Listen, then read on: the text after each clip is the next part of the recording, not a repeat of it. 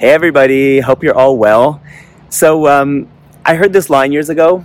The line goes, was that odd or was that God? Meaning to say, was what just happened complete coincidence or was that God? Was that Hashgacha Pratis, higher power, HP, divine intervention, call it what you want. And it's amazing to me how two people can look at life, go through the same life, parallel lives, and for one of them, it's a life full of coincidences.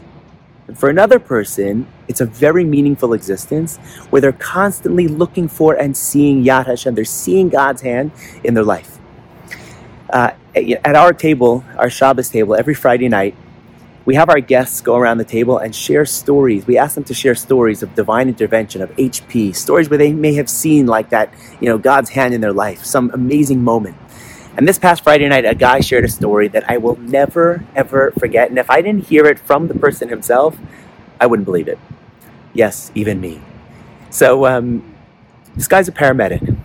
He says he got a call about a 20-year-old man that was in having respiratory distress.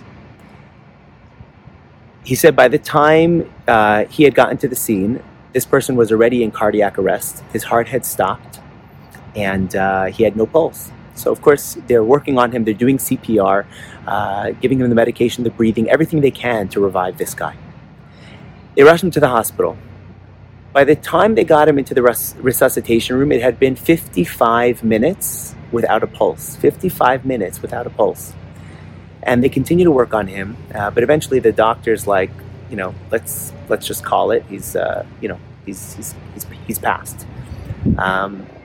But what they do is they said, why don't we call the family and let them say their goodbyes. And they call in the mother. The mother of this 20-year-old comes in.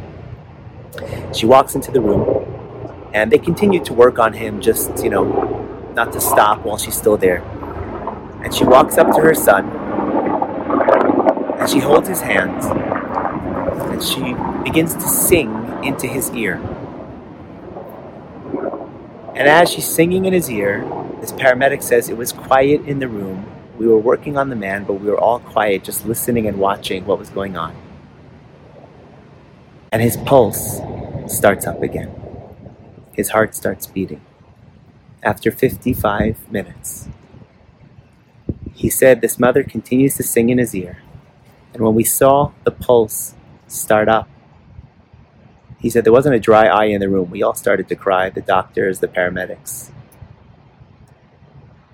And when I heard this story, I just thought to myself, first of all, Hashgacha Pratis, wow, HP, look how the Almighty is involved in our lives. Look how He can do anything. But it also reminded me the important lesson of never ever giving up hope.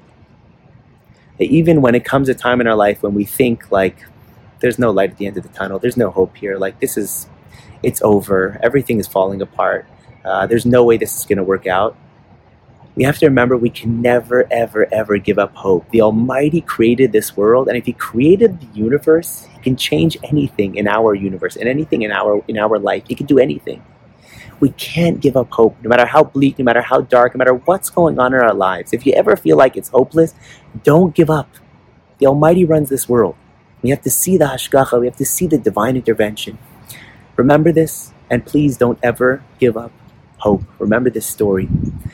I want to take an opportunity to thank all of you for listening, and I also want to thank this week's sponsors. Today's talk is sponsored by my Uncle Pinky and Tante Charlotte, my aunt and uncle, who sponsored this video in honor of the Refuah Shalema, the complete recovery and the miracles that he just had in his own life. Thank you all for listening. Thank you to our sponsors, and I'll see you next time.